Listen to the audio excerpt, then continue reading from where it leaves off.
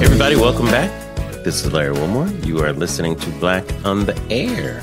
I appreciate you choosing this podcast. Really, really, really cool conversation today with my old pal LZ Granderson. He's the sports and culture columnist of the LA Times. You can also hear him on ESPN Radio, but he has a new podcast called Life Out Loud. And LZ, he's really very interesting. He's an out black gay man who is in the sports world, and he's able to handle that intersection and bring his perspective to it in a really cool, interesting way. And he's kind of evolved through that whole process too. So it's great catching up with him. He was on my show, The Nightly Show, a while ago. We had a good time. But I really like the stuff he's putting out there. It's really cool. Always good to talk to LZ Granderson. And we talked for a long time, so I'm not going to do much of a weigh-in here, guys. Sorry. The conversation took up most of the time we got, but I wanted to catch you up on a couple of things. It's sometimes it takes me a while to get my gumption up, to really go at stuff, and part of it is sometimes I just don't have the time, or I just don't feel like talking about some things. They just bug me in a sense where I feel like I'm adding to the clatter that's already out there, as opposed to bringing what I feel is my own perspective to it and not just kind of repeating what everyone else is saying. I try my best not to do that. Of course, there's overlap and that type of thing. But that's what I try to give you guys here is my opinion on this, my take on it, especially if it's contrary to what's going on out there, whether it's the right or the left. You know me, I try not to choose sides. I consider myself center left, if you will, but that really doesn't mean anything. Like I said, it means half the time I disagree with myself. But I try to use what I feel is a common sense approach to most issues. I say most because I'm human. I have my agendas just like everyone else. But I try to do that, especially because I'm conscious of the fact that I'm presenting something to an audience, not just talking to a friend. So it is a little different when you're doing that. But I do try to encourage, like my kids and people to get out. It's good to get outside of your own opinions, and I know that sounds weird, and just, hear something else that is something you disagree with. And even if you disagree with it at the end of hearing it, it's good to just hear it out and just let it be what it is without trying to change it. Just let it exist. Let it sit there. I spend a lot of time listening to a lot of different opinions, and some of it I can barely take, just like I know how you guys feel about things. And some of it I go, okay, I get that. That's interesting. But I consciously do it. And I do it all the time because I don't want to be an asshole of my opinion, that I'm so stuck on it. I just can't see anything else. And by the way, it's irrelevant whether I'm right or wrong. It's being an asshole of the opinion. So you can be right, but you're still an asshole of your right opinion, And that to me is one of the issues out there that I just don't like, And people can get it. When people are right, they can get really fucking arrogant too, because they use that I'm right just to be very arrogant. And they don't realize when they're wrong, that arrogance is still there and it looks really nasty. It looks nasty when you're right. And there's a lot of arrogance. And you know what it goes back to? It goes back for me to playing sports. And I always believed in sportsmanship, that you try to beat someone's ass, when you're playing. But as soon as the game is over, I ain't mad at you, shake hands or whatever, And I wish I wish people had more of that relationship with their opinions, that a point of view does not make you a better human being. How you treat people makes you a good human being, not your point of view, So that is the important thing. How we treat others in the world is the thing that makes the difference to the world and to humanity and all that kind of stuff. Doing good things in the dark is a good thing to do, where you're not looking for anything in return. It's a good thing. It's good stuff, guys, putting that kind of stuff out in the universe. Those are the things that I feel like as a society, we got to get into the helping humanity without an agenda type of space as much as we can, where we can, and not tied so much to agenda all the time. And by agenda, I mean a political point of view or whatever it is. So anyhow, that's me in a little soapbox for you, a little soapbox. The thing that I will advocate for, that I feel like I want to advocate for now, and I think you're going to hear me talking about this more. I'm not an expert on it or anything, but is mental health and part of the self-care area. I really feel, I was talking to my daughter today. We had a long conversation about this, and I was so proud of her because she's doing some of that work in her life right now in certain areas in her life planning, and it just made me think, this is so important. Guys, we've been through some shit this past year. And I mean globally. I mean the whole world, not just this country. And yes, and I know the world's been through some horrible things, the world wars and all that. But the pandemic is a little different. I think because there wasn't war and that type of thing where you're expected to, you kind of gird yourself against, that type of thing. A pandemic, you don't know how to protect yourself, I guess, against that, or how to behave in it. We didn't know how long it was going to be. And this being isolated from other people and now having to jump back in. And I think there's so much PTSD, and with all the people dying and that kind of stuff and losing loved ones and, this mysterious thing that's doing it, self-care and mental health is going to be a huge thing this year. And I think we need to look out for ourselves and look out for each other in this. So that's what I'm going to be doing a lot in my work, looking out for you guys, looking out for me, looking for ways where we can, find some, we'll call it spiritual and emotional nourishment is what we're going to be looking for. So that's what I'm thinking about. I'm going to be away for a few weeks, as I said last week. I've got some projects coming up. I've shared some of them on social media and that kind of stuff. I'm just, brother's got to get some work done. I'm writing a pilot right now. My company is at NBC Universal, and, I've got to finish writing that. And then I'm also going to be acting some more. I love acting. It's fun to drop in and do stuff.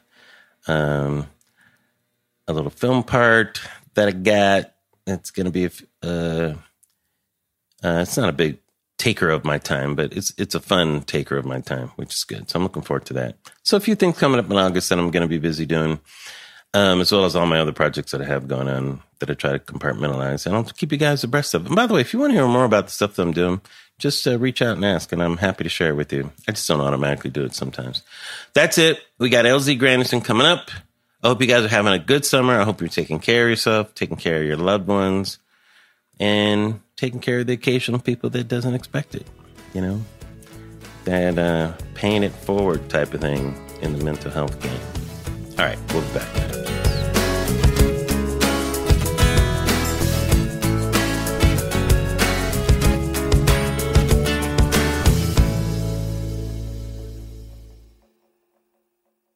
This episode is brought to you by Hyundai.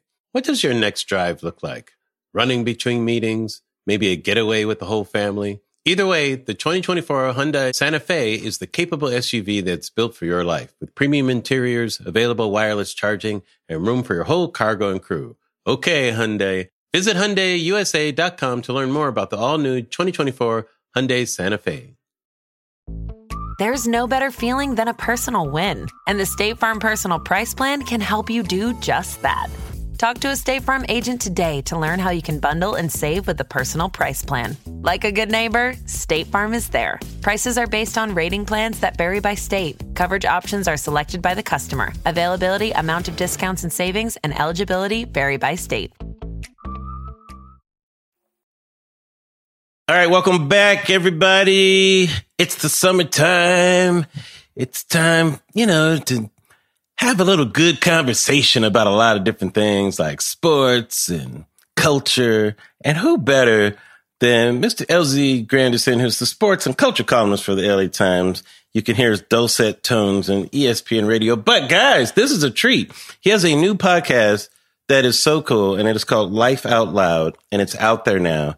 And it really is the intersection of queerness and LZ, some great personal stories and all that stuff, his point of view in the world. Mr. LZ Granderson, welcome to Black on the Air, man. Thank you so much for having me. I didn't know if I was ever allowed back in your ecosystem after I was on your TV show. So I'm glad to see that whatever I did wrong, you've forgiven me for. You didn't do anything wrong. You were awesome. Who doesn't love Elsie Grandison? No, it's great, man. We had a good time. Man, that seems like so long ago now. My God. I know. That was back before the racism was still underground. It hadn't come out yet, so to speak. It hadn't come fully out again.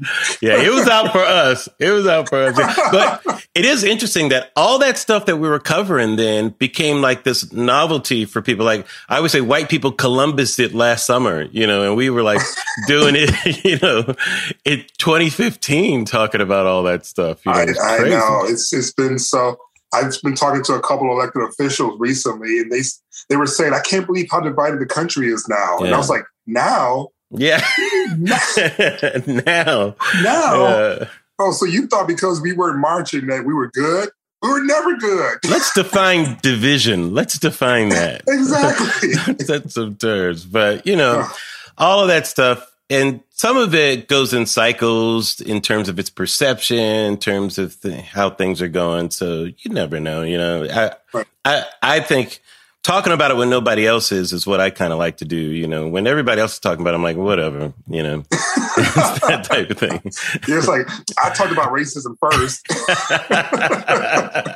Exactly. Like I was the first. No one else talked about it before that. But, let's talk about your pod first. Let's start with that. And it's called Life Out Loud, right? And how did this venture come about? Well, it really started with me trying to cover this, the previous administration and seeing what was happening underneath the surface. So, every time I was writing or was on like ABC or something, it was about like something he's tweeted or something that caught headlines. Right. But underneath the headlines was a lot of nefarious stuff, whether you were talking about the makeup of the federal judges that were being appointed, right, for instance, or, the many different ways in which his family was monetizing the White House for their own good. Right. And then for my community, for the LGBTQ community, we were having so many of our rights slowly dismantled and it wasn't being covered. And so I came up with the idea because one, obviously was already working at ABC. And so what I wanted was a traditional legacy network having a space that was dedicated for this conversation and for this collection of people and Americans. And so that was the impetus behind it. I just wanted to make sure there was somewhere at ABC where queer topics and queer policies and things impacting us always had a home. And do you feel that I always feel some of these issues are kind of agnostic when it comes to who's in office, like they're always kind of surreptitiously happening, Have you felt like the issues you were talking about have come to light, or are they still kind of bubbling underneath the surface and it's your job to say, hey, people, look, this is still going on here? Well, it's everyone's job to kind of say that, whether it's about, misogyny and sexism, whether it's about race issues or whether it's about, anti-LGBTQ laws that are being passed. I mean, more than 250 on the state level, anti-LGBTQ laws are being, introduced. And most of them are attacking children. And those conversations just don't have a huge place right now in media. And so why do you think that is? Well, there's a lot of factors. First and foremost, we in the media have a tendency, especially now more so in the past, to go to the next shiny object. So even if it's really, really important, if something cool happens, like a plane disappears, near Malaysia, we're going to look at that for like the next 5 months, right? Oh, CNN will do that for a year. CNN loves plane crashes. They can't get enough of it.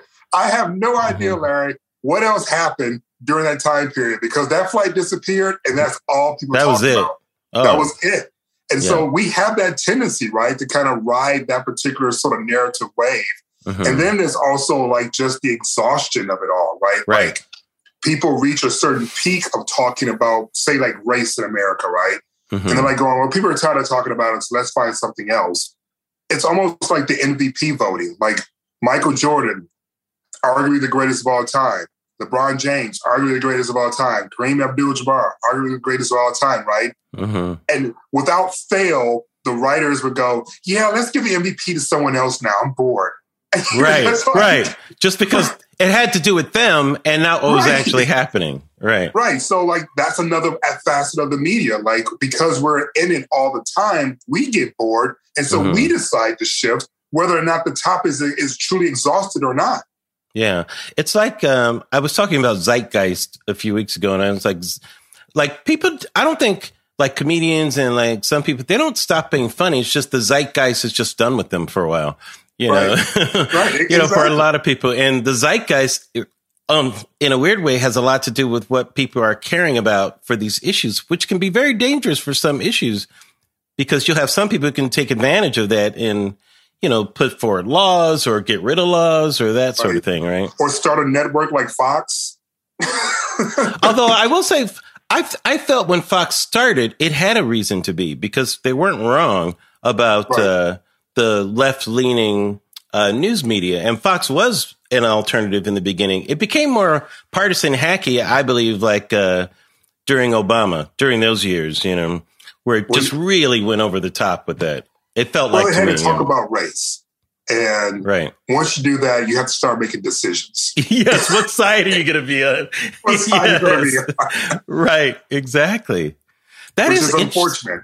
Taking sides is interesting, like I think the George Floyd thing last summer made it very easy for people to take a side for that, So it was an interesting event because it was easy for people to say, that is obviously wrong. I'm against that. Like even people that would be uncomfortable taking that side. But then once we get past George Floyd and we get into other issues, taking a side isn't as easy, and it becomes a little more complicated for a lot of people. And that's where we get in the messiness of some of these issues, especially when you mix religion and culture and all these other things in it, right? Because then you start asking people to do some self-inventory. Exactly. It's really easy to point the finger like going, oh, that officer was wrong. But then the next step is peeling back those layers, which inevitably gets to you. And that's when things get uncomfortable. It's part of the reason why I wrote a piece for the LA Times a couple of weeks ago about the attacks on critical race theory.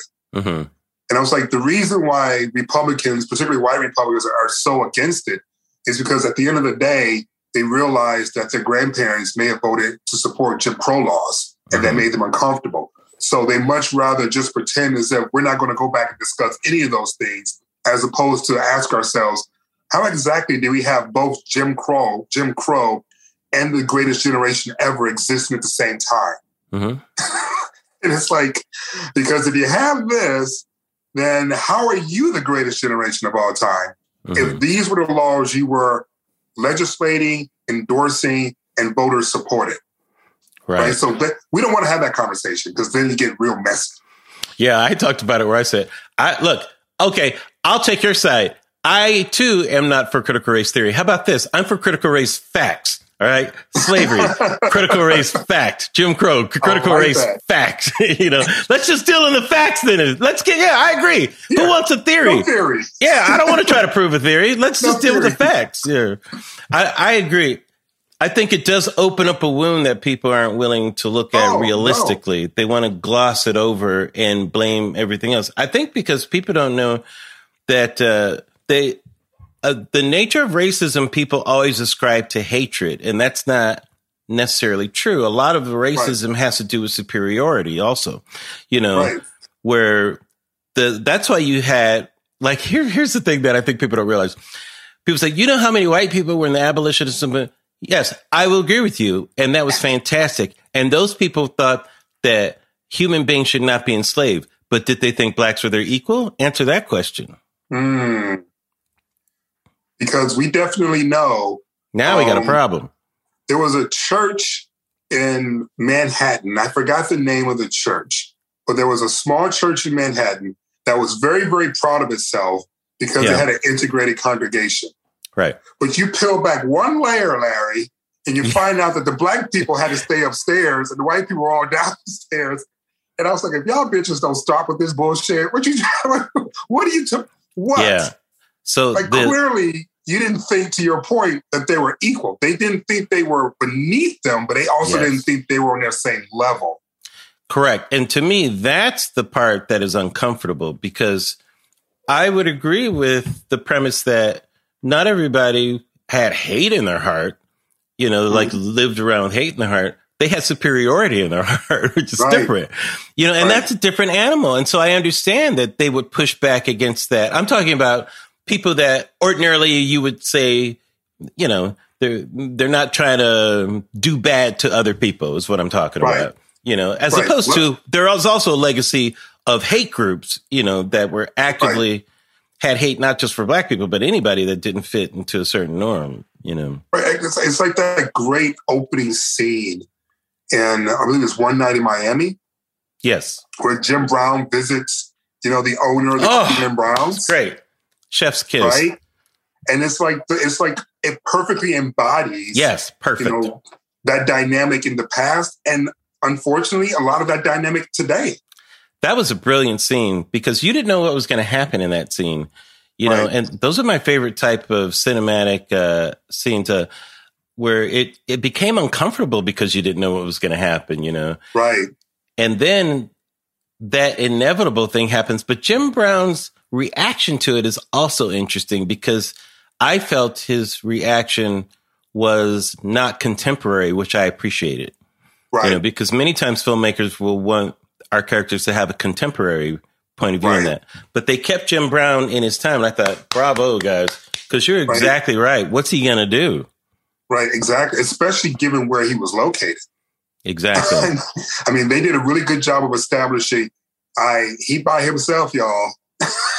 And what was interesting about that, and this is what I mean about the hate and the superiority, I believe that character, the way that it was presented, really, I'll use the word love, even though it's not proper, but, had affection for Jim Brown, thought the world of him, admired him, all these things, but he was still beneath them. Sorry, niggers can't come in the house. Right. I mean, if it were up to me, Jim, if it were up to me, I would let niggers in the house, but right. You were so close. You speak the English. Your pants are pulled up. Oh man, you were on the excuse the analogy, but you were on the 5-yard line. Right there, right there. But unfortunately, the Patriots intercepted the ball, Russell Wilson, and so you don't win a Super Bowl. Exactly. Oh my gosh. So yeah, I think there's so much of that, Larry, that still happens in micro levels that we as Black people or as minorities in general, we just learn to negotiate or deal with. Right. But if anyone ever just really stopped to ask us the truth, we would tell them, but they don't stop to ask the truth. Yeah, it's why people don't understand what microaggressions are when it comes to race. They always feel that a microaggression is just a slight. That why are you mad about just a slight? Well, it's not so much that, it's what it's connected to. It's connected to this history of this feeling that you're not as good in. And like a classic microaggression, which has happened to me so many times, is where I go up to a counter and the person doesn't see me and I'm waiting there for like a couple of minutes. And right before the person turns around, a white person comes up and they don't look at me. They look right at the white person and says, "Can I help you?" And I'm like, I thought that only happened to me. Yeah. Motherfucker, I've been standing here. And then if I say something, "Oh, sorry, I didn't know," like I'm the asshole for saying, Like here I am, I exist. I'm in Provincetown, Massachusetts right now. And it's my first, time here. And I'm working really hard just to be gay. I didn't know that required work, actually. Well, unfortunately, the Black part of me keeps showing up. Right. I keep trying to tell the Black person, no. This is gay time. Yeah. Don't pay attention. This is gay time. Don't pay attention to all the little things that are pissing you off. Like there's a tower here that everyone's excited about because it's like the tower where the pilgrims used to use to look out for the ships and things like that. Right. And I was like, y'all know what was on those ships? Are we going to talk about this? No? Okay. You know what? Let me just be gay and look at the cute boys and not think about who was on those ships that this tower is looking out for. Right. They landed on Plymouth Rock. Plymouth Rock was the name of a guy that worked at the ship. Well, let's talk. I want to talk about the black and queer intersection there and get into sports, because you came up at an interesting time where you're able to see the shift in, acceptance of this, where you started out where it's the taboo of taboos, not just being out as a homosexual, but being out and black. Right. Obviously has its, again, you talk a little bit about your journey, LZ, because I know you touch on it a bit in your podcast, but it'd be great for people to hear kind of what was your process and some of the things you went through. And you asked the question on your show, when did you first become aware of, right. this thing? Did you have an epiphany at a certain age or that type of thing? Or? Oh, yeah. For I had always been very cognizant, Larry, of my same-sex attractions, though I didn't have a vocabulary for it. Okay. Like Luke Duke, right? Like I was always like, wow, Luke Duke's so cool. He's so great. He always gets the bad guy. He gets away from Boss Hogg. And then I got older. I was like, going, you just wanted to fuck Luke Duke. You didn't care about his destiny, about whether or not That's so funny. So, but by the time I got the vocabulary for it, I was like a sophomore in high school. High school, okay. Yeah. By the time I really pieced it together, and I was watching this movie called Torchstone Trilogy. Harvey Fierstein. And Matthew Broderick played Harvey Fierstein's lover. And until then, I just thought I liked Matthew Broderick movies, because I thought he was cool and blah, blah. It was in that moment, seeing him with another man, that that everything kind of flashed. And I was like, oh, I want to be with Matthew Broderick. I'm gay. Oh, shit. Okay, all right, hold on. It's going to be all right. Like, it was really, because I was by myself. It was like 11:30 at night. I was watching this movie on cable, might have been HBO or something, Showtime, whatever. And that's when it really hit me that everything kind of pieced together. And I would say part of the reason why I was so confused about it was because I hadn't seen me on television being gay before. I had seen no representation. They didn't tell us that James Baldwin was gay. They didn't tell us that, Bayard Rustin put together the March on Washington. They didn't tell us any of that. Right. So I knew about gay people, but I just assumed that was some white shit. And it wasn't until that moment that I realized, oh, that is what I am. This is what I have to figure out. And so it was it was a process, because you're right. When you're not represented because of your skin color, it is harder to figure that part of your life out. And the first piece that I wrote for CNN, the very, very first piece that I wrote for CNN, the editor, Rich Gallen, asked me if there was anything that I wanted to say. Like, whatever I wanted to say, they would publish it. And the first piece I wrote was, gay is not the new black. Black is still black. Right. Yes. And there were, put it this way. A lot of white folks weren't happy with me. Some black folks weren't happy with me. But I knew I was speaking truth to power. Because I had been to those dinners where it's 200 white people, 5 black people, and 4 of them are trying to avoid eye contact because we're afraid that if we start making eye contact, it looks like we're having an NAACP meeting. And so we try to stay apart from one another. And I would try to make eye contact with my brothers, and they wouldn't make eye contact with me back. And I was like, you made a choice.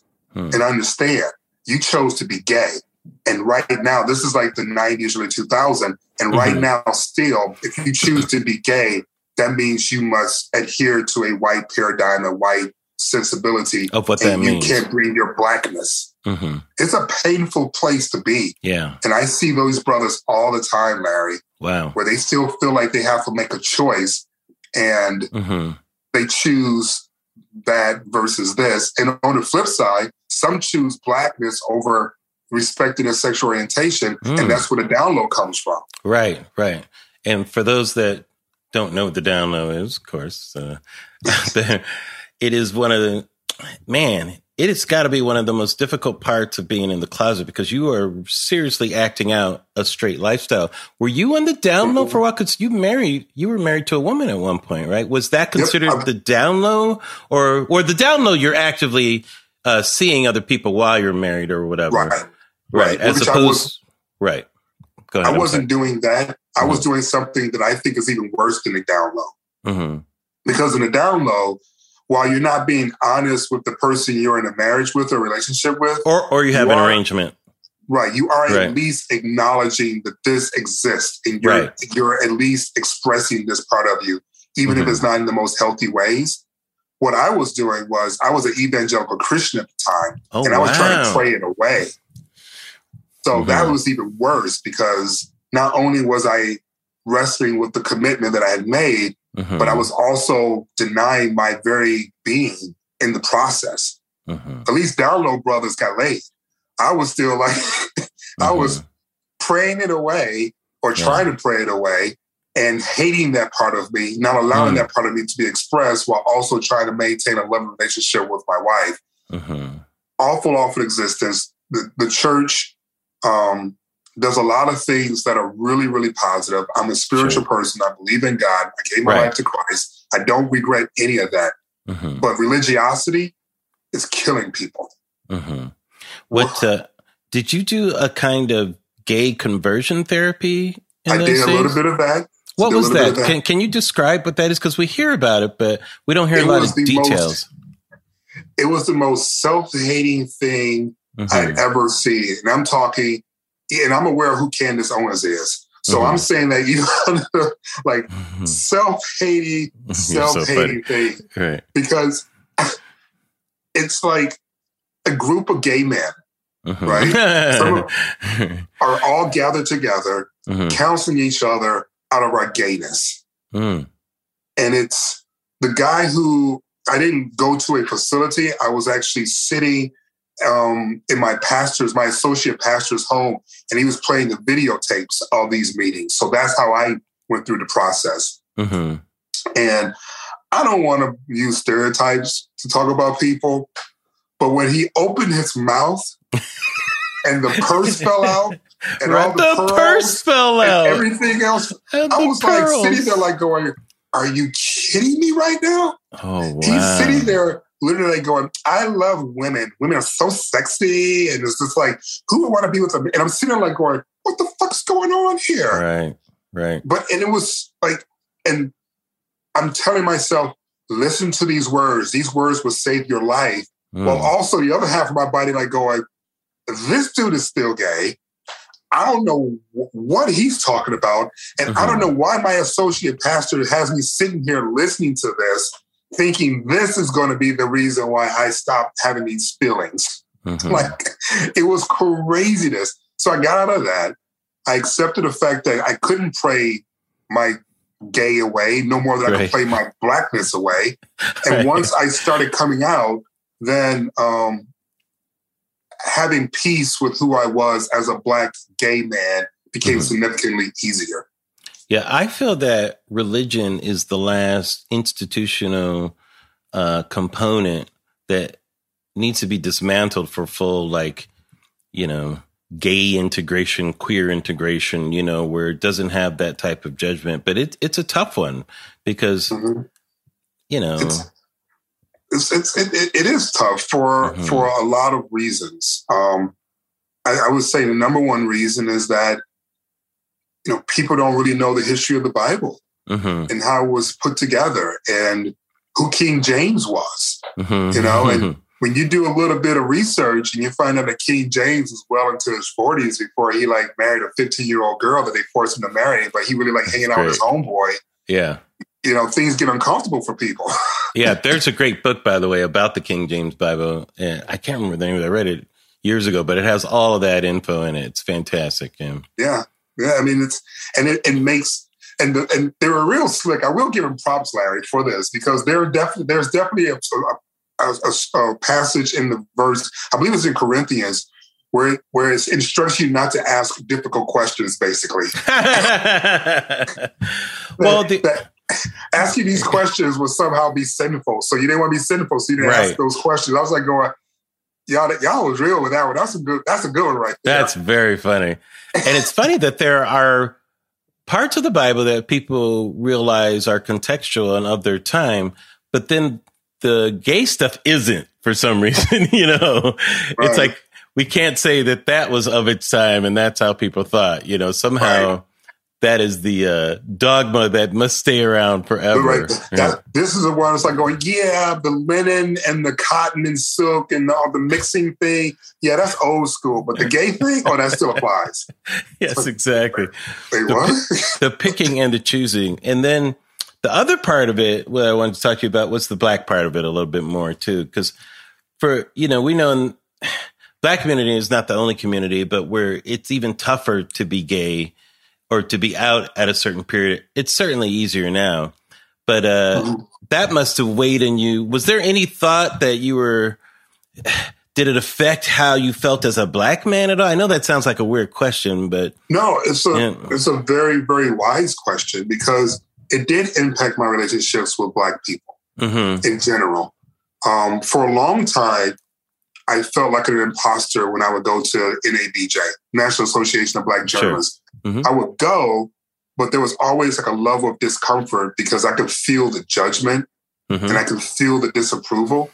Mm-hmm. And it took me a long time to push past that because I knew this is where I belonged. Mm-hmm. And I mentioned Bayard Rustin earlier. Mm-hmm. When I found out who he really was and what he really meant to the community, that was completely transformative for me. Because all of a sudden now I had armor, right? Because Dr. King's number one mentor in nonviolence was an openly gay Black man.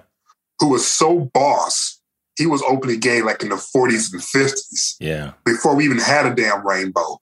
So I was like, oh, well, he's gangster and to cut like that. Who am I to be walking around with my head down, going to a journalism conference? And that transformed everything for me. And what I love today is that, to your point, you don't see a lot of queer people of color, particularly Black people, having that same kind of hesitation. I mean, Lil Nas X is just out butt-ass naked in his last video. He's taking it to the next level. He's just like, right. He didn't need no Bayard Rustin moment. He just out there. He was on SNL. In fact, he took it to such the next level. His dick couldn't even stay in his pants. It was like, sorry, Lil Nas, I just have to get out too. Because you came out. Why can't I come out? Yeah. Exactly. And I'm sitting there like, because, I'm older now, but I'm sitting there like going, damn, where was your ass when I was struggling in the cut? He is a disruptor in a sense because it is different. He's in an art form where there's a lot of hostility and that sort of thing. And he's celebrating like Black queer body, which is, and that to me is that extra tab is not just saying I'm gay, but no, I'm also going to lust after body and show Black you that. Men. Yes. Yeah. No, that's a disruptor, right? As far as I'm concerned. Man, it is so dope what he is doing because queer Black love is a political statement. Yes. Whether you want it to be or not, because we're so trained culturally to distrust, if not dislike and hate Black men. And so for a gay Black boy to say, I prefer the company or I want to be surrounded by the one thing that America says I should hate is a powerful statement in and of itself.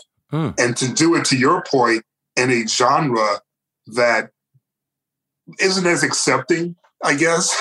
And hostile. And downright hostile in many ways, too. Let's be honest. I was trying to find a more, PC way of saying it. We're keeping it real here. We're going to keep it real. Keep it 100 on this show. No, absolutely. Listen, and it's been acknowledged, too, by many of the artists, It's tough, man. It's tough. I used to love me some DMX. And X would come at me with some stuff, man, and I'd just be in my house like going, damn, man, for real? The D didn't stand for dick. It did not stand for dick in DMX. No, it did not. It did not. And X didn't stand for extra large.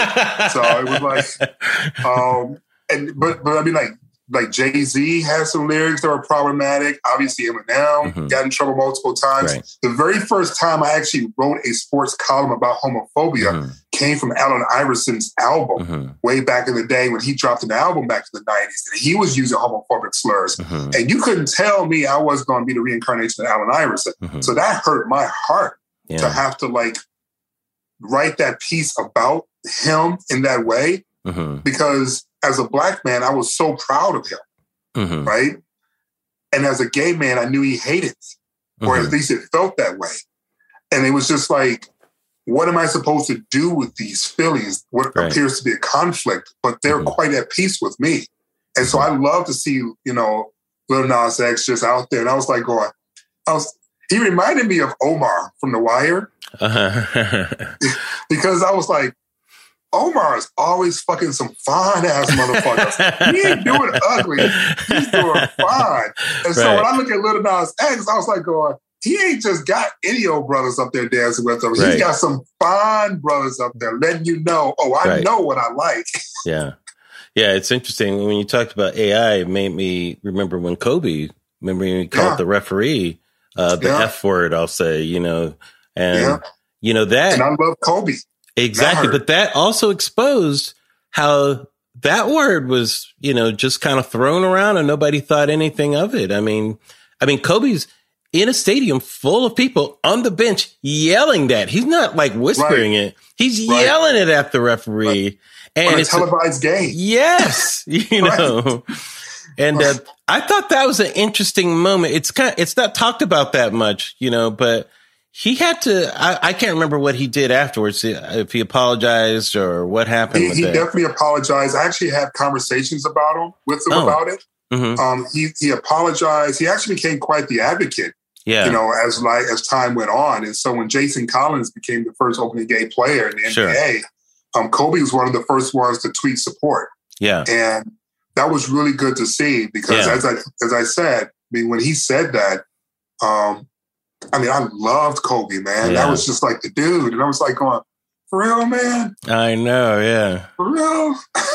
But 10 years earlier, 20 years, no one would have thought anything of it. It's funny how something like that at the right time can open a door. And you're right. Kobe is very fascinating because I think Kobe was somebody who was interested in evolving because he definitely evolved over his career. You can't compare the early narcissistic Kobe to the later, you know, girl dad Kobe, you know. Right. I always like to say the transformation began when he started getting tatted up. It was like, I'm not sure where this is coming from, but there is definitely a different version of you with these tattoos than the one you had before. It's interesting that now we have more athletes coming out. Carl Nassib, is that how you pronounce his name? Carl Nassib for the Raiders in football. Football is one of those sports which feels kind of tough. Do you feel it? Will sports allow more of this to happen, do you think? Is there one sport where it's tougher? Is football kind of a tougher sport for this to appear in? I mean, I have no idea. You know, football is so interesting, Larry, because it is both the most toxic environment in terms of masculinity and quite possibly the gayest sport we have in this country. Yes. I wrote the one of the first shows I wrote for was In Living Color. You know, we did the Super Bowl halftime, and I wrote the Men on Football sketch. Which, you couldn't do that sketch today, you know. But you know, but every innuendo is absolutely what you're talking about, you know, with football. You know? When I was hosting, 5 years co-hosting a show with Keyshawn Johnson in LA. Yeah. I would tell him all the time, I was like, oh, man, that shit's so damn gay. Yeah. I mean, And the fact that y'all are acting like it's not is even gayer. Like, you can't even acknowledge the joke in wide receiver and tight end because you're too uncomfortable. Exactly. And it's funny because gay people have been in football for so long. Rowan Gabriel here in the Rams was gay. Rosie Greer, wasn't Rosie Greer gay? Came out later. Was it? I thought you got me on that one. I thought so. I thought Rosie I'll add him to the ledger. When I get back to the committee meeting, I add him to the ledger. Yeah, I hope I'm not saying that wrong. But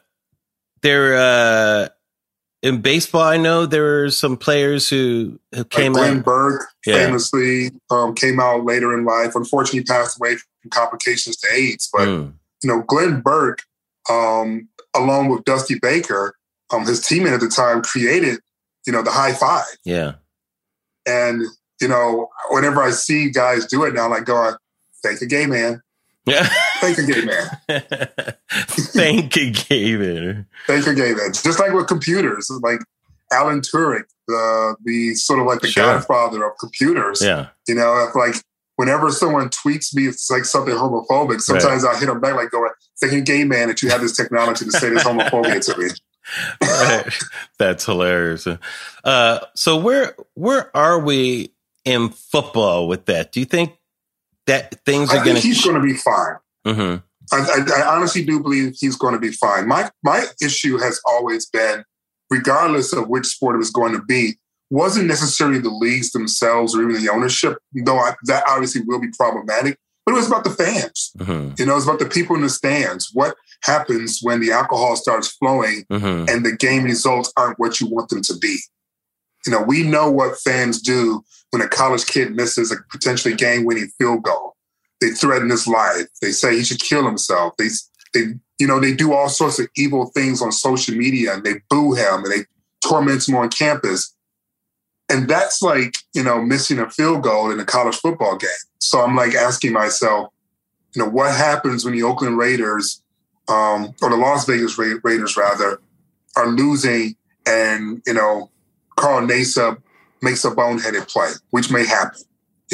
Is he going to be booed at the same way that any other player who makes a bad move or a bad play will be booed? Or will his boos take a different turn because of his sexual orientation? Mm-hmm. Right? So those have been more of my questions in terms of what do we do going forward? Not the leagues themselves. I mean, Roger Goodell has an openly gay brother. Paul Tagliabue before him had an openly gay son. But it's the fans. How do we manage the fans? Because we don't want them to feel as if they're being policed to the point at which they can't boo. Mm-hmm. But we also don't want a place where homophobia will have some comfort in those stands on Sundays. And what about the locker room? That's going to be interesting too. I'm pretty sure there are a lot of guys who are already was aware of him or previous teammates. Charles Barkley famously said he's had so many, gay teammates that everyone knew it wasn't a big deal. It was about not being out to the public again. John Amici, former NBA player, talked about the same thing. Teammates knew, but the public didn't know. Mm-hmm. So I don't think the locker room is going to be that big of a challenge for him. Sure, there'll be people who, wouldn't want to be naked around him. Mm-hmm. Usually those guys are people nobody wants to see naked. Which is... Although athletes are in the best shape of anybody, most of them, except those offensive linemen. Nobody wants to see them naked. Like the offensive linemen and stuff no one like wants to see them naked. Yeah. I don't know if you got a mirror or not, bro, but you good. Right. This episode is brought to you by Hyundai. What does your next drive look like?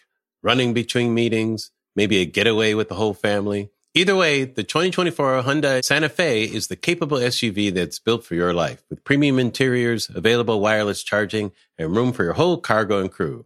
Okay, Hyundai. Visit HyundaiUSA.com to learn more about the all-new 2024 Hyundai Santa Fe.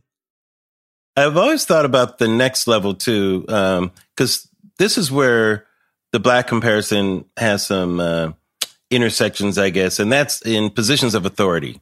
When I did the White House Correspondence Center for the president, and I mentioned, when we were born, a Black man couldn't even be the quarterback of a team, because white people didn't want to be led by a Black man. That was revolutionary, let alone the leader of the free world. So in my lifetime, that. But I wonder about that too. Like, will we see gay men coaches, and leaders of other men in those type of fields too? To me, that's that next step, being in that leadership position where the straight men are following the gay man in a sport, Well, it's a very good question, because there's an aspect to it that is so narcissistic and self-important, it almost makes me want to vomit. Because we know that gay men are leading units in our military. Absolutely. Yeah. And they have been for as long as we've had war.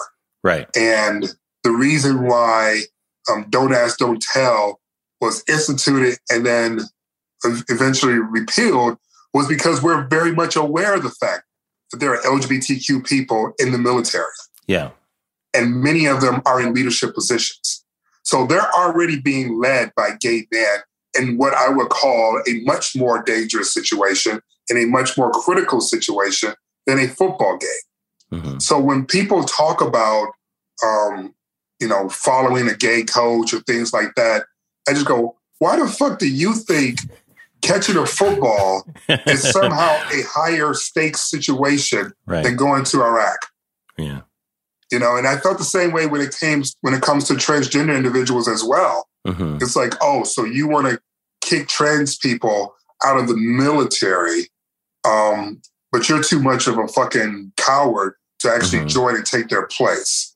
But you have just enough courage to tweet something nasty about them. Fuck you. That's an American hero right there.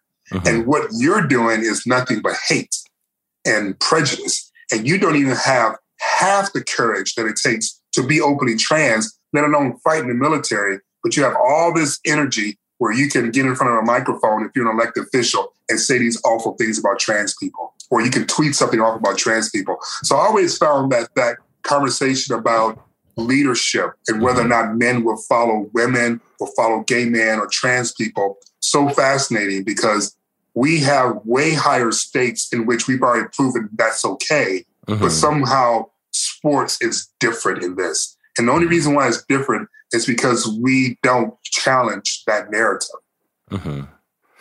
Yeah, and the trans issue has developed a whole nother set of opinions and issues out there that not even the gay issue has, Right. And people have fallen all over across ally lines, not knowing where to stand on some of these things, Why do you think it's complicated things so much? Well, there are a lot of things at play. Number one, the science is something that we struggle with. I shouldn't say the science. Let me rephrase that. Science is something that we struggle with. Just the definition of testosterone, right? Like science just in general, right, Larry? Think about it. Like, we can't convince people about climate change. Sure. Despite the data and the science. Sure. We have drug laws when it comes to marijuana and marijuana prohibition. That's not driven by any science at all. It's mostly just perception of what we think might happen. So it in some ways, it's no shock that the issues in terms of trans athletes, whether it's in high school or college or the Olympics, whatever, it's hard for people to understand because in this country, science is just hard for people to understand. You got people going, well, I had the shots. How come I'm still getting COVID? It was like going, well, here's the science. The inoculation that you had doesn't put you in a bubble wrap and make sure that you never come in contact with another germ ever again in life. It's to keep your ass out of the ICU and die. See, I'm not so mad at those people. I'm mad at the ones that say, I haven't had the shot. Why am I getting COVID? Those are the ones that... That's when I'm going to point you to the governor of Alabama, Kate Ivey, who basically said, it's the unvaccinated people who are causing problems. And when you get Republican governors in the South saying, I've had enough, then things have gotten crazy. But the science at that point, the science of it all, Larry, is something that's just foreign to people to begin with. Then there's the visual perception, right? Some trans women in particular present differently than others. And so people kind of have a natural response to that some might be rooted in curiosity, a lot is rooted in prejudice. And then, unfortunately, there are just some people that want to see the world burn. And even though they know good and damn well trans women are not running around raping, cisgender women in public restrooms, it makes for a good story to drum up enough fear to get enough money for fundraising and perhaps enough votes to get you back reelected. And there are enough elected officials who don't care about the lives they destroy in doing that in order to maintain their power. And that is probably the biggest driver of all. Elected officials willing to gaslight all of the world, if you will, about this conversation solely so they can get 4 more years or 6 more years or 2 more years. Yeah, and also the fear at the heart of it. And it's interesting how rape has always been used as a cudgel, you know, Right. in these hate. I mean, black men accused of rape, so it's okay to lynch them now. And now trans people Right. being feared because rape might happen, you know.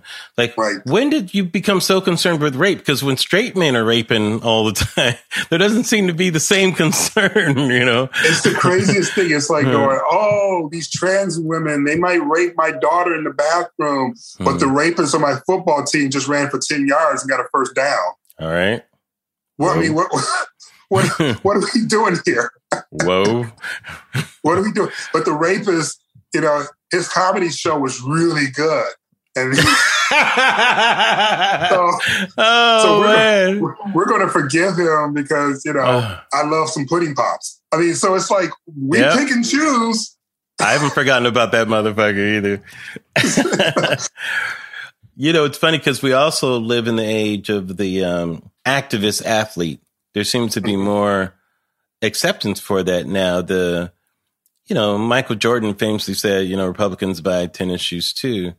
I wonder, would there be room for a Michael Jordan type of superstar now who's apolitical? Well, I mean, Tom Brady. Right? Is he apolitical? I suppose so.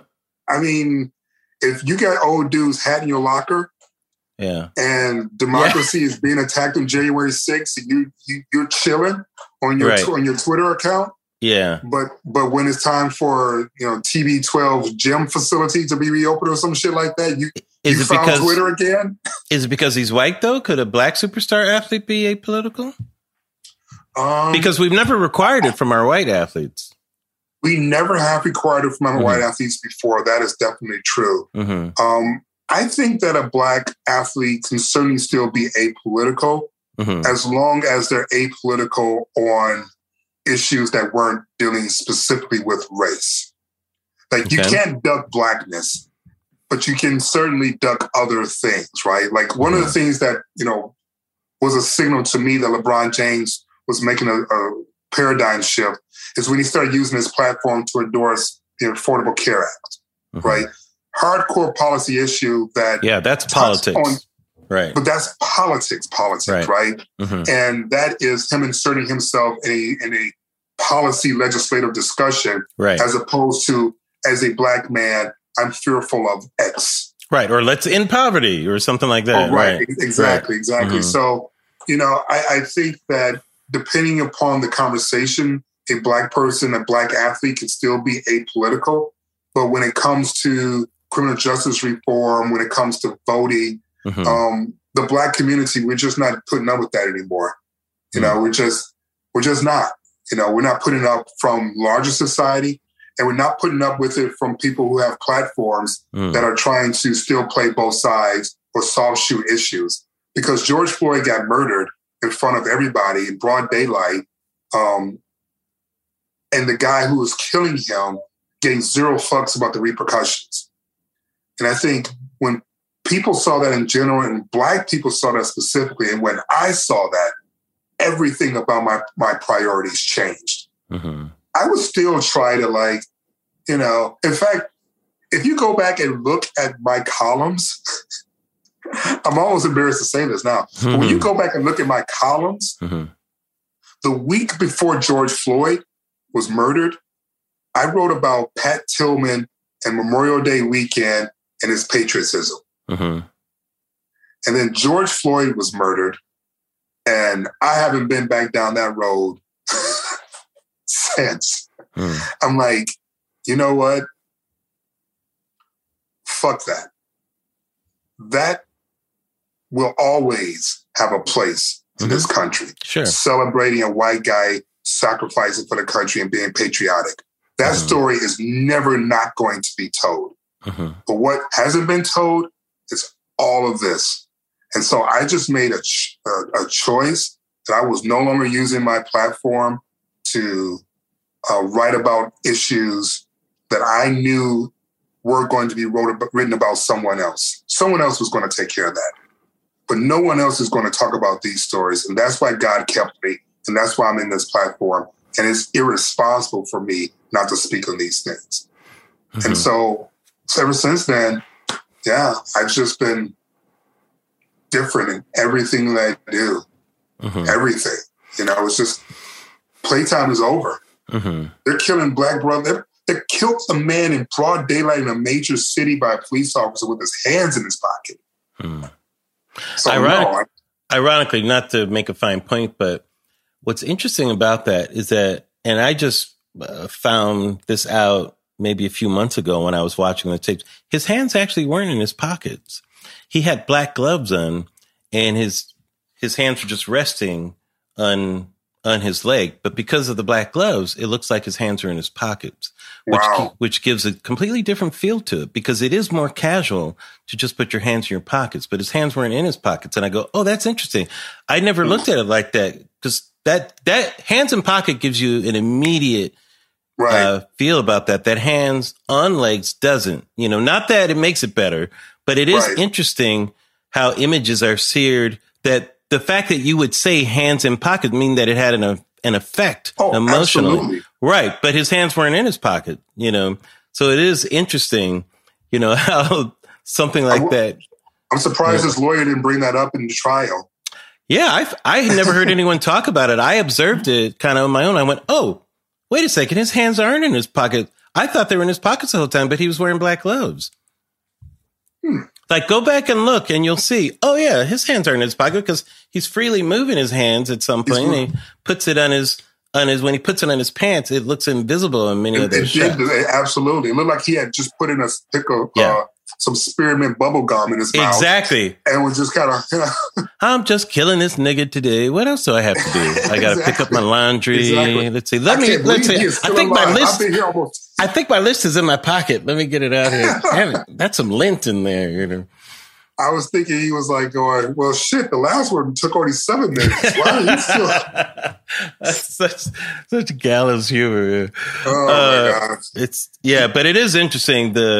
You as a journalist, of course, I feel that responsibility, but it is interesting for me when I see athletes, you know, because I feel like one of the reasons, like I may have brought this up too, is I don't feel like athletes should feel the pressure to have to be an activist on things if that's not who they are. You know, but I don't want you to be an activist. I just want you to be real. Right. You know, like activism, it's like a specific function, right? With a specific goal, and you thought about things critically. You might even be part of an organization, etc. I'm not looking for any Black athlete or any athlete at all to be an activist, but I am sort of hoping that you would be, you know, human. I'm sort of hoping that you would be a Black man if that's what you are.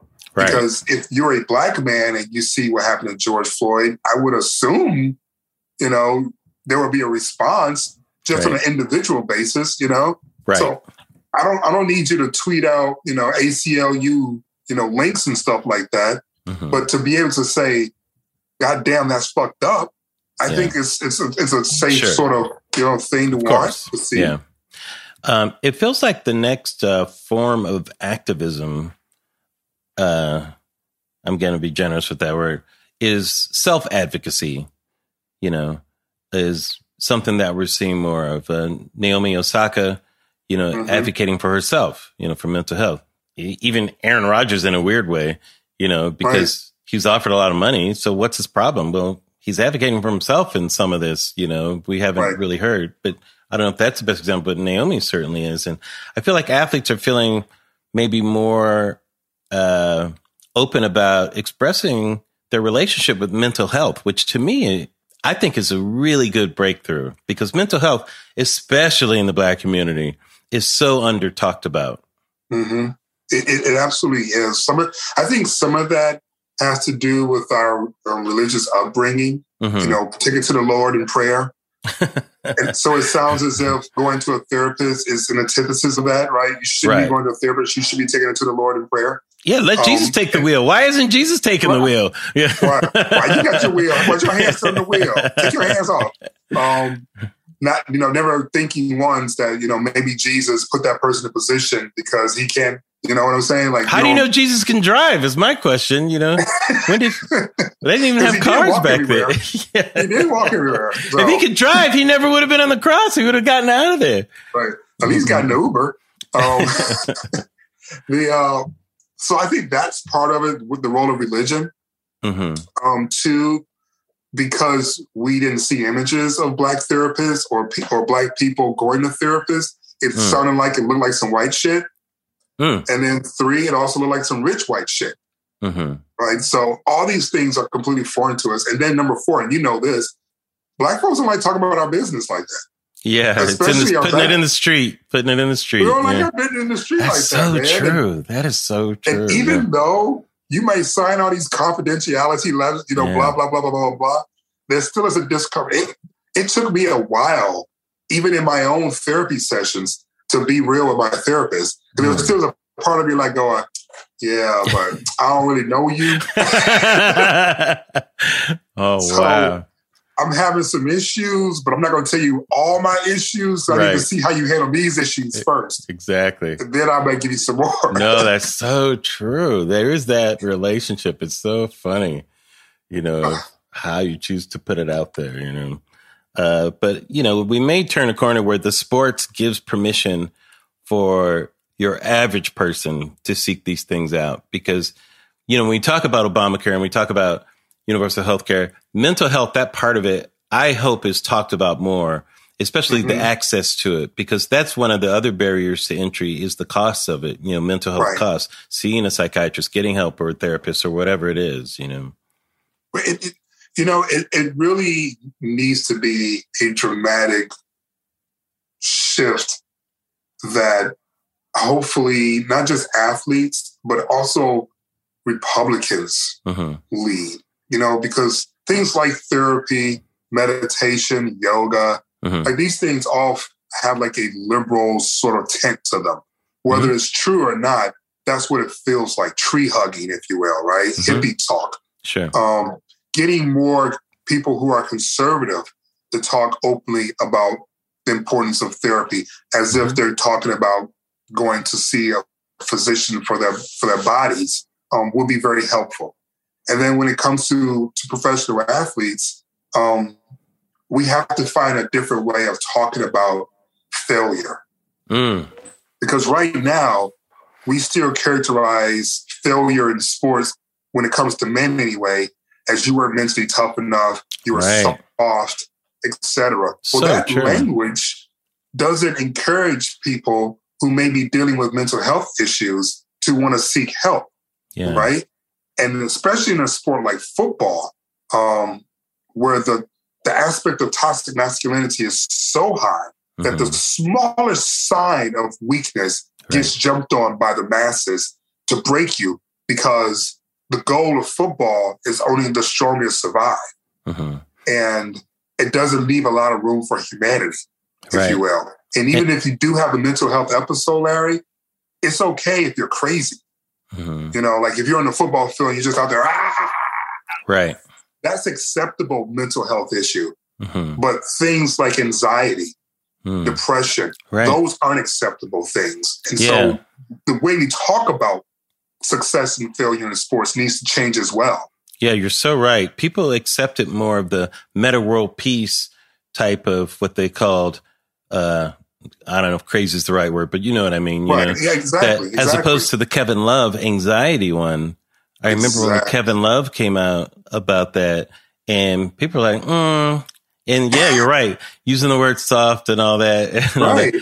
But anxiety is real. I had Michael Pollan on my podcast last week, and we were talking about psychedelics and the use of it to kind of, address things like anxiety and depression in a different way. Because a lot of those issues to me don't, there's nothing that can actually cure it, but you need to develop a different relationship with it. And psychedelics help your relationship with things doesn't necessarily cure something.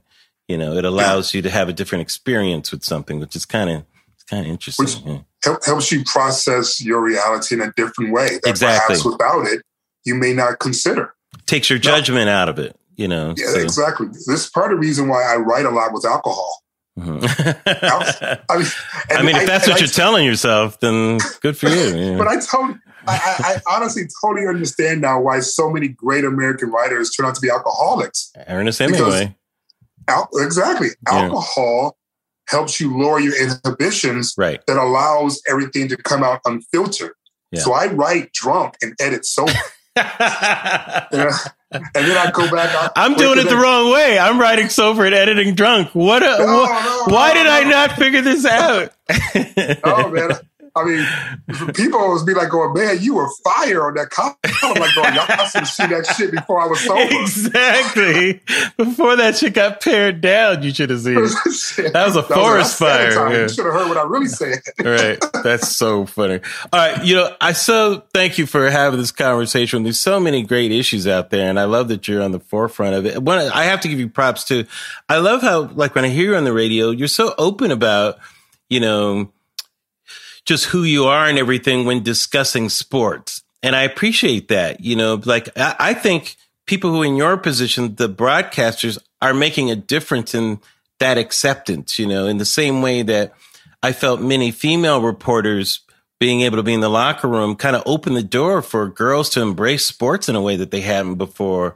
Just their presence of being there. So I just wanted to give you props for just and it's never forced. You have a natural integration of just who you are with what you're doing, you know? And I think it's really cool, LZ. It really is. Thank you so much, brother. It's been a long journey, and I'm still on that journey. Right. It took me a long time to even acknowledge that a male athlete was attractive. Yeah. So even when I got to ESPN, I was still cognizant of how I was being perceived. Right. And never wanting to be sexualized or sexual in any way, because I didn't want that to be used against me. Right. And then one day I saw Bryce Harper, and I was just like, going, you know what, this is bullshit. That motherfucker fine. I just need to say it. Like, that's hilarious. It was Bryce Harper and the body issue. And I was like, oh, I was supposed to pretend like I don't see this? Oh, that's the Sports Illustrated where everybody's naked? Is that the one? ESPN the magazine. Oh, ESPN the magazine. Sorry, ESPN the magazine. Yeah. And I saw Bryce Harper, and I was just like, so I'm supposed to just pretend like this shit don't exist. That's hilarious. That's so funny. Yeah. Meanwhile, all the dudes next to me are going on and on and on about the female athletes. Right. Exactly. Right. And it's okay. And I'm sitting there all asexual and shit like Jack from Will and Grace.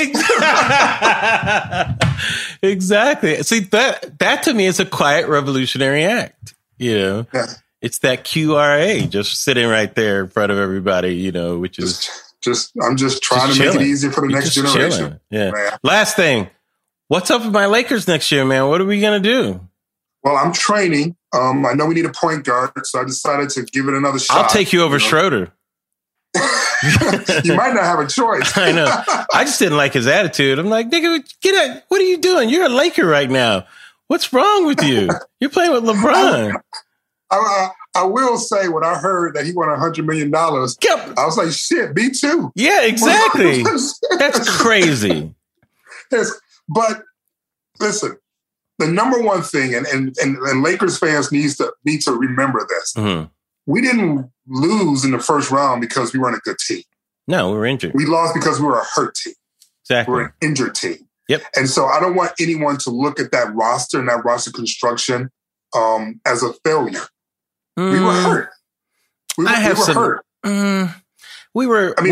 I felt we were hurt, and we were hurting too at certain positions. Like, we really didn't have the same rim protection that we had the year before. We did not. That was so important to allow AD to roam wherever he wanted to roam. You know, that was definitely important. It was actually really important. I'm glad you brought that up, because during the beginning of free agency, I repeatedly talked about the need to bring back Dwight Howard. Absolutely.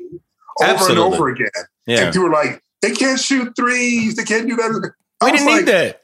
I was like, let me tell you something. You don't value the vertical space that they occupy. That's right. LeBron James does. Yes. You know, he led the league in assists, and I'm pretty sure 3 to 4 assists a night came simply from lobs. Right.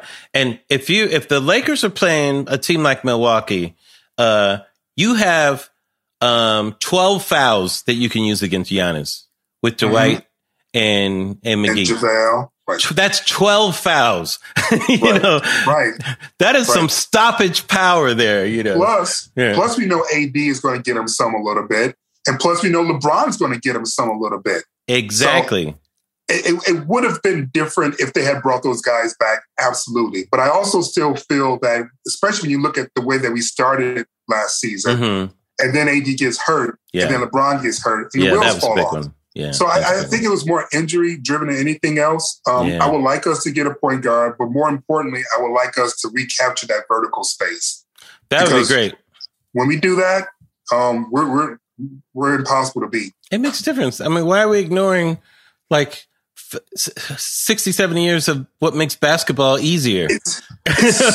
Why are we ignoring that? Hello, do you know what makes basketball easier, you guys? Being tall. That makes basketball easier. It was like, and I was trying not to sound like an ex-NBA player because God knows I'm not an ex-NBA player. Right. But I am going, y'all don't let analytics fuck y'all up. Absolutely. You're thinking 2-pointers are bullshit shots, and if it's not a 3, it doesn't count. Right. Meanwhile, the finals is dominated by 2-pointers right now. Right? Exactly. Exactly. There was some 3-point shooting, but really the entire series is about Giannis controlling the paint, Chris Middleton shooting, within the restricted area as well as 17, 18 feet out. Mm-hmm. Chris Paul, probably the greatest mid-range shooter as a point guard we've seen. Maybe Steph Curry's better, but he doesn't take as many mid-range shots. Yeah, but Chris Paul obviously is a great mid. I mean, these are all 2-pointers. Right. 2-pointers are okay. You know why? Because they're more than 0. Yeah.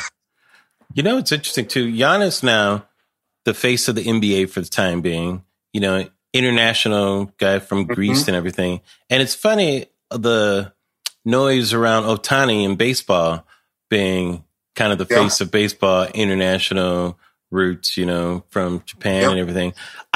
To me, that whole discussion was more about baseball losing its grip as the national pastime more so than who was the face of it. That is an excellent point because we don't have a problem with Giannis. Baseball is really having a hard time figuring itself out in today's culture. I think so too. You use the phrase America's pastime. We don't have pastime anymore. It's pastime. Yeah. Right? Ain't nobody got time for your pastime. We don't got time for a pastime. So it's who are you if you're baseball and your entire brand is about the family spending all day at the park? Mm-hmm.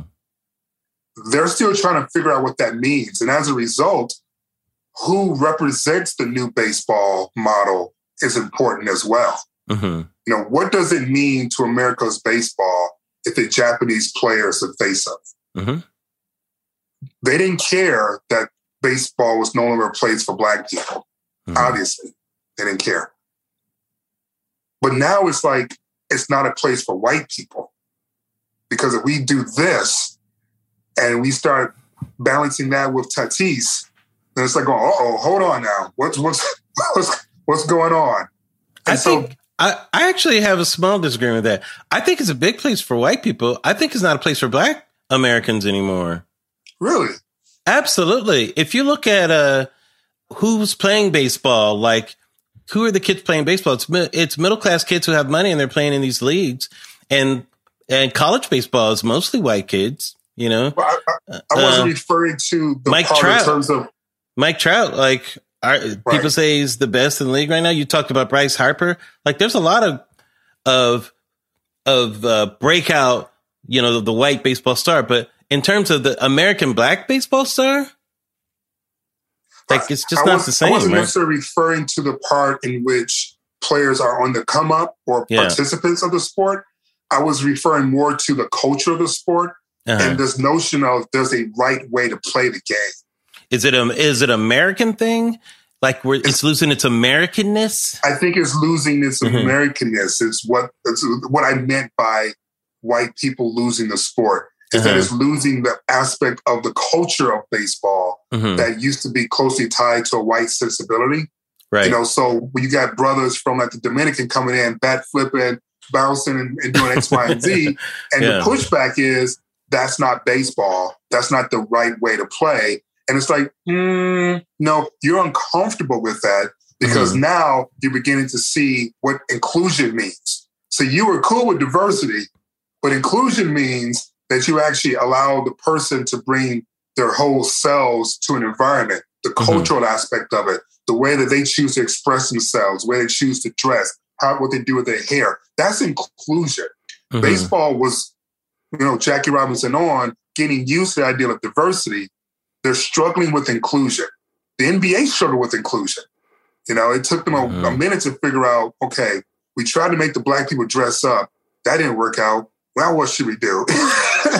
Yeah, I just have an opposite opinion about this. I feel like that's totally fine. Yeah. Well, I'll tell you why, because I feel like it's the opposite. I feel like they have a problem with capturing the imagination of the young black kid. It's the opposite. Not trying to tamp down that expression in baseball. It's the complete opposite. It's like the expression isn't capture their imagination of the young black kids as, wow, I want to be like Tati, or I want to be like this guy. Like, no, they want to be like LeBron. They want to be like Dame Dollar. Right. Yeah. No, you're right. But I would say that we're saying and it might be culture. Things. I think we're saying the same things because I agree with you. Baseball is having a hard time of capturing the imagination of young kids as well as adults. And I would say part of the reason why is because there are other places we can go to see inclusion, to see us express ourselves, to see us celebrate and play hip hop or reggaeton or whatever our brand of music happens to be culturally. And baseball felt as if they were trying to say still no to those things. And because they were saying no to those things, there wasn't like an entryway that we felt comfortable going into it. I would agree with you. I mean, when I was growing up, there were black players, you know, St. Louis Cardinals were like... Absolutely. I mean, that was like, you know, that was like Georgetown basketball for a second. I mean, Dwight Goodenwood, he was doing on the mound in the 80s and that kind of stuff. Go back to Vida Blue and Bob Gibson and those type of pitchers was blazing superstars. Reggie Jackson, like that type of star power just seems to be missing in it. That's what I mean about it capturing the imagination. And it could it could be something about the game itself. Like I honestly don't feel this, but I disagree with a lot of people in this. So it's not so much that I disagree with you. I want disagreement because I know I don't know everything. No.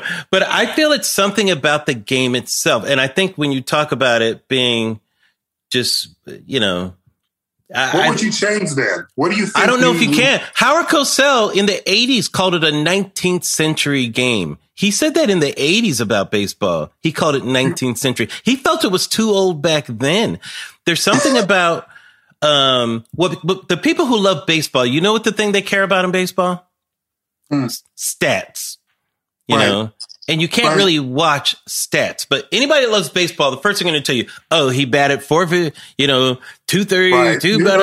and the strikeout that, and it's all numbers. But in basketball, it's like, did you see that dunk? Did you see who got posterized? You know, and it's more about the action. Football, did you see that touchdown? But baseball, it's a little too nerdy isn't the right word, but it's a little too in the head, you know. Well, I think there's also, you know, the fact that baseball really is an individual sport masquerading as a team sport. Right.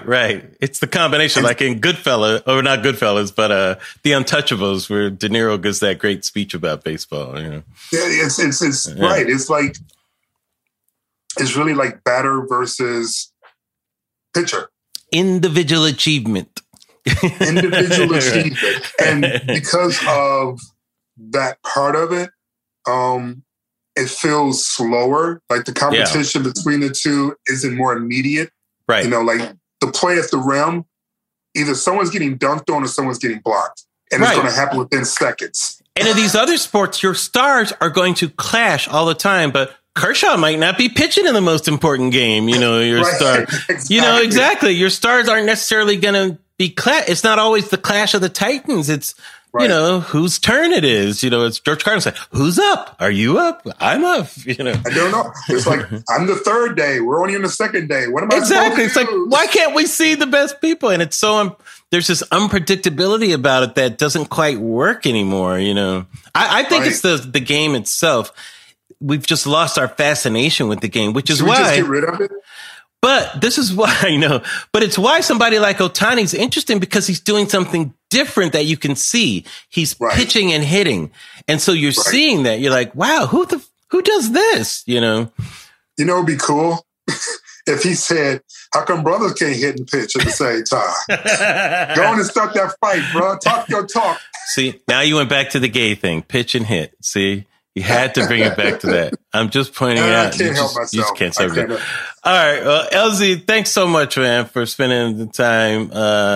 Guys, the podcast is really, really cool. What is it? Is it on a network or something? Or So Life Out Loud is anywhere where you will listen to podcasts. Anywhere you listen to podcasts. Spotify and iHeart. And it's been a really wonderful journey. Yeah.